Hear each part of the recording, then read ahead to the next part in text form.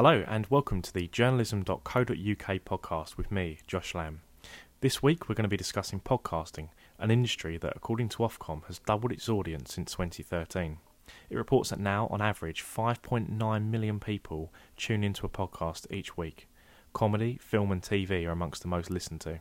Larger organisations such as the BBC, Sky News, Empire Film Magazine and even HBO have all made the leap to podcasting. However, you don't need to be a news conglomerate to have a podcast.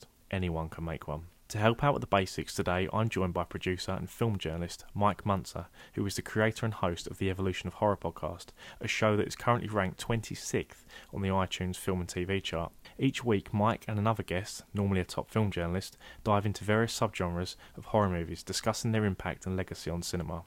Without further ado, let's get started.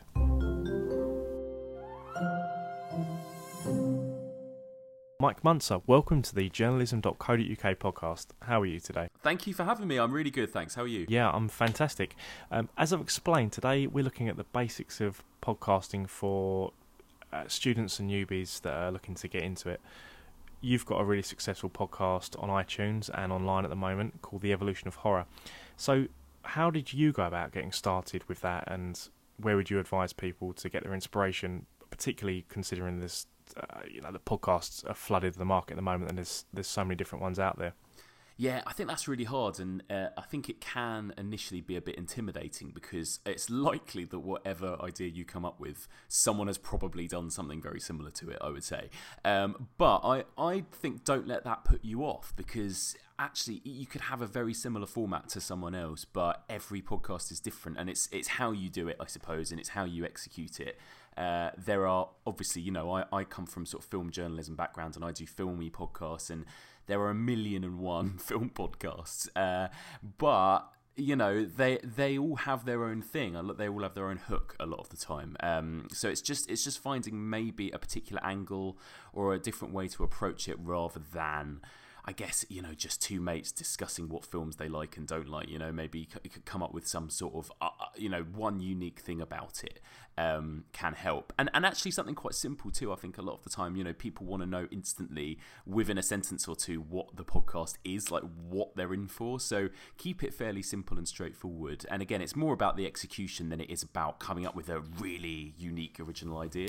Yeah, fantastic. So what you're saying is, if you've got an interest, just find an angle and run with it. Yeah, I'd say so. Definitely make sure it's something that you are interested in as well. Don't come up with an idea that you think just might be good, but it's not something you particularly love yourself, because you're going to be putting hours into making this. So it's got to be, I think you wouldn't be able to stick it out if it wasn't something that you personally loved. And I think people love hearing people talk about something passionately as well. So it's got to be something that you love and are passionate about as well. Okay, great. So we'll move on to the obvious here. To have a podcast, you have to have recording equipment, which can be quite expensive. So in your experience, where can someone start if they're unable to afford a top-end microphone? Yeah, it is tricky, this. There's no particularly easy way of sort of getting everything that is both really good quality and cheap. You can get, it depends your definition of cheap, and to be fair, a lot of people these days do record stuff. You could even record something on your iPhone, I guess. It still works. If the conversations are good and the content is good, a lot of people don't mind. They might put up with, I think people expect from podcasts that the quality might not always be brilliant. But again, if the conversation is good quality, then I think a lot of people, look past that and don't mind too much. But if you've got a little bit of money, I mean, the microphones I use, I think, are really good quality. And actually, I was looking them up on Amazon and how much I spent on them.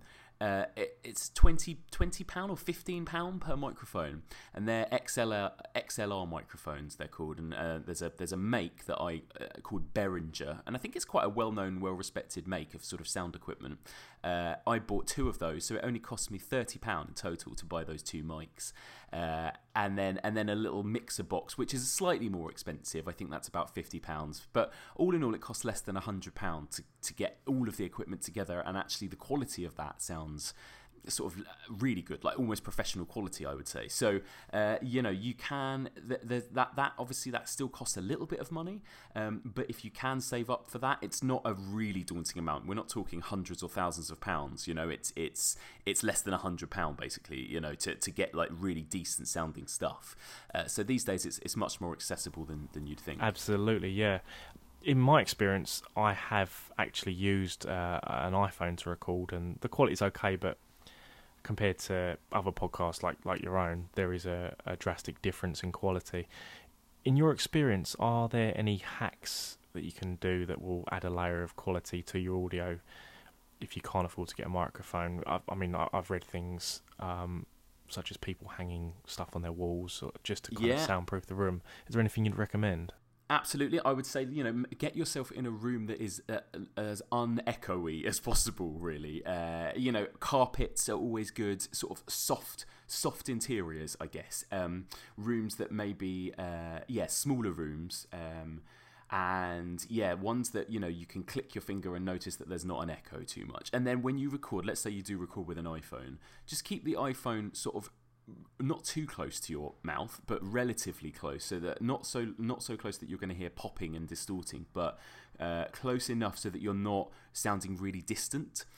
Because if you're far away from your iPhone, then you're going to sound quite quiet, and then what you'll have to do is when you edit it, you'll have to crank up the levels, which means you get loads and loads of hiss and background noise that also gets turned up. So it's keeping the voice louder than the sort of background ambience. So it's keep a sort of fairly close distance to your microphone. And then there are little things you can do depending on how familiar you are with sort of editing and editing software. There's stuff you can find out on YouTube. I taught myself a lot of stuff just from looking on YouTube of kind of how to get rid of background noise, and there are all these different little things and tricks you can do when you edit. There's something called denoiser, which gets rid of kind of background hum and kind of flattens it a bit, so it sounds a bit more like you're talking into an actual microphone. So I think again these days there are lots of accessible ways to kind of make that work. You just have to maybe do a bit of research and find out. But everything is on Google now in terms of how you can make things like that work. Oh yeah, there's a wealth of information on YouTube, which is a fantastic way to learn. It's a really good place to go and just get random tips off of people. You mentioned editing software there. Actually, again, that's something that can cost quite a bit of money. Are there any particular apps or software that are quite straightforward and cost effective to use for beginners? I would say I'm not 100% sure myself, because I'm lucky enough in my job to have professional editing software, but I'm pretty sure you can get free stuff. If you have a Mac, an Apple or a MacBook or whatever, you get GarageBand as just like a free app, and that is perfectly it's perfect for editing podcasts, to be honest, because again, podcasts, they don't have to be overly convoluted in terms of the editing. A lot of the time they are just two people talking to each other, so really it might be the odd snipping out a bit of content if you muck up a line or cut out a bit of kind of pauses in between conversations or whatever it is you want to cut out. You can literally sort of chop and delete sections of your conversation, but other than that, it's pretty basic when it comes to podcast editing. So GarageBand is a really good one on Macs, and I'm sure there's some sort of Windows equivalent. I'm not sure what it is, but usually I think with most computers these days you'll get some kind of very basic free sound editing software, and you can absolutely use that for editing podcasts. At the end of the day, most of these kind of editing softwares, the free ones or the really expensive ones, they do essentially the same thing. It's just that the more professional ones, you can do a lot more, professional high-end stuff if you need it. But for podcasts, you don't always need that, so it's fine. Absolutely, yeah, absolutely. Another interesting point that I thought about on your show in particular, you're discussing horror movies, and you use a lot of sound bites and clips from the films themselves. You also have some of the best film journalists in the industry, like as guests on your show. For someone who is starting out that wants to add an element of a wow factor to their podcast, are there any tips or inspiration that you can provide to add another layer of entertainment? When it comes to getting guests, just do not underestimate Twitter because a lot of people again, I'm kind of lucky because of the industry I work in. I did know a lot of these journalists already, but not all of them. And some people I literally just tweeted and said, can I DM you about a podcast opportunity? And most of them are happy to do it. 90% of them have said yes, and or followed me back or whatever, so that I can DM them. And they've been absolutely happy to help. So just don't never be put off by the idea of they won't respond to me or anything. Like, it's always worth a try. These days with social media and email and everything else, it's actually so easy to get in touch with guests and get hold of people. So don't sort of fret about that if you don't think you can sort of get to these people. Most of the time you can now. And when it comes to clips and stuff, again, I literally just download stuff from YouTube. So, you can get movie trailers and you can really easily, there are loads of websites where you can just copy and paste the YouTube video link and then it downloads it for you as like a MP4 video file. And I just drag and drop the audio from that into my podcast clip. So there's that. Again, it's very, very easy to do that. A couple of things to watch out for just legally in terms of copyright issues and that kind of thing. You don't want to put in a very long clip. Usually you have to restrict these kind of things to 10 or 15 seconds max without getting in trouble. There's a sort of a law called fair use, which means that if you are talking about films, let's say, or you're talking about a piece of music, or you're talking about whatever, you can use clips of it to kind of enhance the chat as long as you are talking critically or analytically about it. You can't just put in a random clip of a film, of your favourite film, when you're not even talking about it, just to put the clip in for the sake of it, basically. So you have to be able to argue that you're putting in a clip for sort of for critical purposes, and then it's legal, but otherwise it's not. So it's kind of tricky, murky ground sometimes with clip So usage. basically, if you're recording a sport podcast, don't drop a film clip in of the Avengers or something. Yeah. Exactly. You could put in a clip of BBC, of a commentary on a football match, that particular one you're talking about. But other than that, don't just shove in a random track that you like in the background for dramatic effect as well, because you could get in trouble for that. Brilliant. Yeah, I personally think that's something that I found in particular is quite tough to navigate. So that's actually a really useful piece of information. Something else I find when I listen to podcasts, and it can sometimes actually be a make or break for me, can be organisation and structure. They tend to add a layer of authenticity for me and professionalism. If you listen to some lower budget podcasts, at times it can sound like it's a group of people down the pub just having a rowdy conversation. How can you advise someone that's never written or scripted something like this before to go about making sure they stay on topic, what they're actually supposed to be talking about? Yeah, I would say just listen to some of your favourite podcasts that are the more professional ones. Listen to what they do, and they all essentially do the same thing, which is they do have, even though some podcasts are very relaxed and conversational, they will still always have a kind of fixed intro, maybe, where they'll introduce the podcast. It feels like it's going to be a bit boring and long, but what I would advise doing is at the beginning of every episode, introduce yourself, tell people who you are, and tell people what this podcast is in a sentence or two. Always assume that anyone listening to whatever episode, whether you're 100 episodes in, is listening to the podcast for the first time. So kind of go, hello, this is whatever. We are a sport podcast that discusses, weekly football news. Just a very quick kind of couple of sentences that gives the kind of formal introduction as to what this podcast is, and introduce yourself as your host, introduce your guests, and they'll get them to say hello back, and all of those things. Sometimes they can feel a bit awkward and weird when you've done 100 of them with your mates, but I think it's important, like you say, there's the difference there between the higher end podcasts and the lower ones, is that you basically, if you start your own podcast, you've made yourself into a radio presenter, essentially. So you do kind of have to play it a bit like a radio presenter, and I think even though it can sometimes feel a bit forced, it makes the listener feel more comfortable. I think that that they're in safer hands because you've got somebody who kind of feels like they're a bit professional and knows what they're doing. So I think that's really important, to kind of keep that structure of a professional radio show or podcast. Fantastic. So don't be afraid of a little showmanship. In terms of being halfway through a podcast, It's something I've actually found quite difficult myself sometimes. It can be knowing when to bring a topic or a certain point that someone might be talking about to a close. Is that something that you just learn with experience, or is there something specific that you can look out for when somebody is talking? Yeah, that's an interesting one. I don't know. I guess it depends on the conversation, and I maybe if the conversation sort of just naturally dries up, then I would move on. You certainly don't want to rush it and feel like you have to move on to the next thing when you've still got stuff to say, but you're worried about that kind of awkward pause or the conversation kind of teetering out. Because again, you can edit that. You could cut out that awkward pause, so that from the end of the previous answer that someone gave, you can cut straight to the next question or the next topic.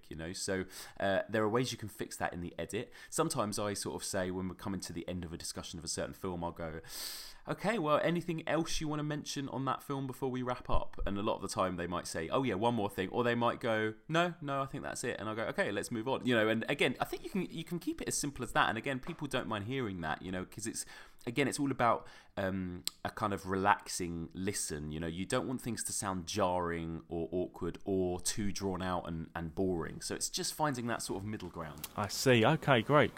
So obviously, to have a successful podcast, you need an audience, you need listeners, followers, a fan base.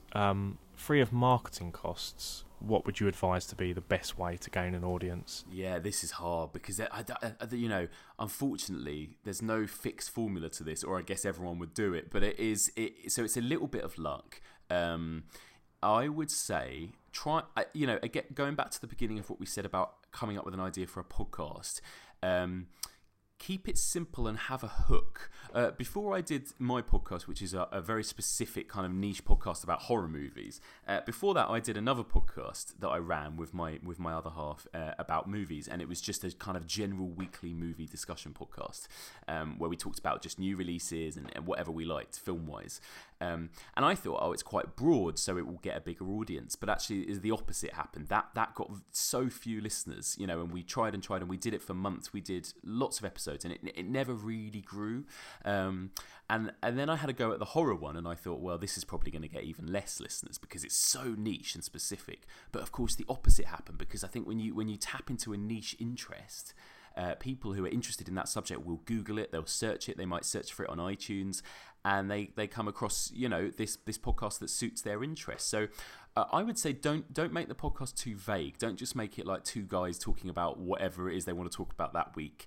That's not going to get you much. I think find a special interest, find a niche if you can, and really hone in on that. And then that way you can find other social media groups, Facebook groups, or forums, or other Twitter accounts that might deal with similar special interests, and you can plug it that way. You can get people to retweet it. And so I, for example, would go on horror websites, horror Facebook groups, other horror horror Twitter accounts that have millions of followers, and ask them to give me a retweet or whatever. So that really helps. Find a kind of special interest, and again, if you can, getting the odd special guest in is always great. One thing that I think I kind of struck really lucky on is my format is I have a different guest joining me every single episode. So what that means is that every single different guest has their own different amount of Twitter followers.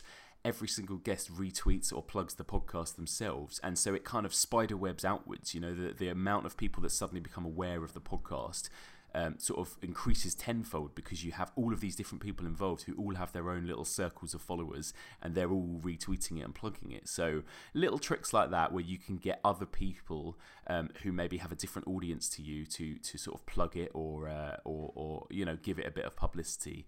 That always helps. Again, it's like when we talked about approaching guests. These days, you don't have to have money. You don't have to approach agents. Social media is the best way to publicize yourself and get special guests and do all of that kind of thing that used to be so difficult. Amazing, yeah. Social media for that is actually great. It's something that's accessible for everyone, and it obviously doesn't cost to have an account, does it? So definitely, it's probably the perfect advice for someone that's just starting out. Podcasting itself can be a full-time job, and to really give it everything, you have to put a lot of time in.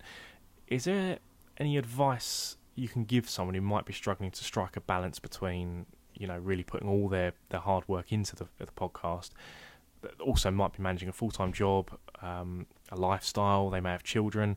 Are there any tactics that you would advise yourself? Yeah, that is a really difficult thing, and that's something that I've struggled with myself, to be honest. I think that one thing you could do is do a podcast that is not current affairs or time specific. Because, for example, if you were doing a podcast that literally had to weekly kind of chat about that week's events, whether it be in sport or film or music or politics, you have this kind of obligation. Oh no, I've got to get the next episode out, this week. That makes it very difficult, and sometimes it can suck the fun out of it. And ultimately, podcasts should be fun to do. So you want to keep it enjoyable for yourself. You don't want to resent it or dread doing it. So I would say come up with something that is going to be a little bit more evergreen, so something that isn't time specific, that could go out this week, but it could also go out this time next year, and it would still be relevant, if that makes sense. And then what you could do is, in your own time around your job, you can record and edit slowly and gradually and get, say, a whole bulk of episodes together. So what I did when I first started my podcast, the way mine's structured is I have a kind of a series of episodes dealing with a certain topic of horror. And I did a whole bunch of episodes on slasher movies, and my first 12 episodes were all about slasher movies, and there was no set time or specific schedule of when they could or couldn't go out. They could go out whenever, because they're just talking about classic movies. So I spent a good few months just recording and editing those first 12 episodes to get them really perfect, so I was happy with them. And I did that slowly and gradually around my job, maybe a couple of hours a week or whatever. And then once I had those sort of 12 episodes in the can, I launched the podcast, and I was able to just drop them, put them out one week after the next, weekly. They came out regularly, but I wasn't kind of snowed under with the amount of workload. And then that series finished, and then I had a gap for a few months, and I did the exact same thing with the next series, where I recorded them all in bulk, sort of as and when I could, edited them as and when I could, and when I was ready, started putting them out weekly. And so it's a much more relaxed way, where you're not feeling like you're under deadlines or time pressure. So you've got your podcast written, performed, edited. How do you go about getting it live on a platform such as iTunes or Spotify? Yeah, there are some really good websites that you can use. I think there's a few of them. There's one called Acast, which is really good. Another one called Podbean. You can even use websites. If you've got your own website or blog, like a WordPress site, you can actually even do it from there. But I use a website called Libsyn, Libsyn, which I think is one of the most popular for podcasting, because it makes it really easy. You do have to pay for these. That's the only thing, but it's very little. I think it's $5 per month, so that's actually about £3 per month you spend in order to afford the storage for the sound files. Basically, you upload your podcast episode as like an MP3, and it will give you a little form to fill out where you put in the episode details and the description and all of that kind of thing. And when you set up your podcast initially, it gives you this thing called an RSS feed, which is like a code, and that basically then you go to other places like the Apple podcast store and all of those places where you can download podcasts, and you can do something called Submit Podcast.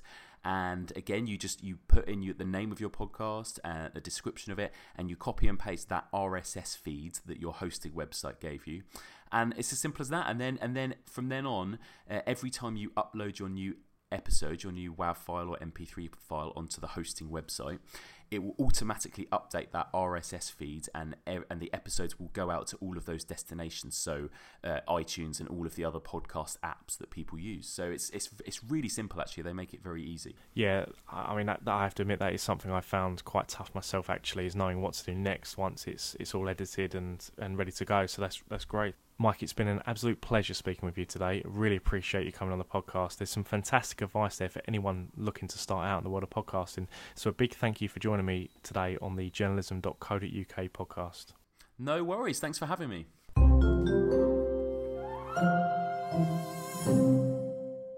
So thanks again to Mike Buncer for giving us some incredibly useful tips on podcasting for beginners. And thank you for everyone listening at home. If If you are interested in starting your own podcast, don't forget to book your place in our upcoming Introduction to Podcasting training course, hosted by Jack Soper in London on the 14th of August this year. Find out more on our website at journalism.co.uk. Just one more shout out before I leave you. Come along and meet the journalism.co.uk team at our upcoming summer social. There'll be no pitching or presentations, just a few drinks and a friendly chat. That's happening on the 9th of July at the Parcel Yard, King's Cross, London. That's all from us this week. Until next time.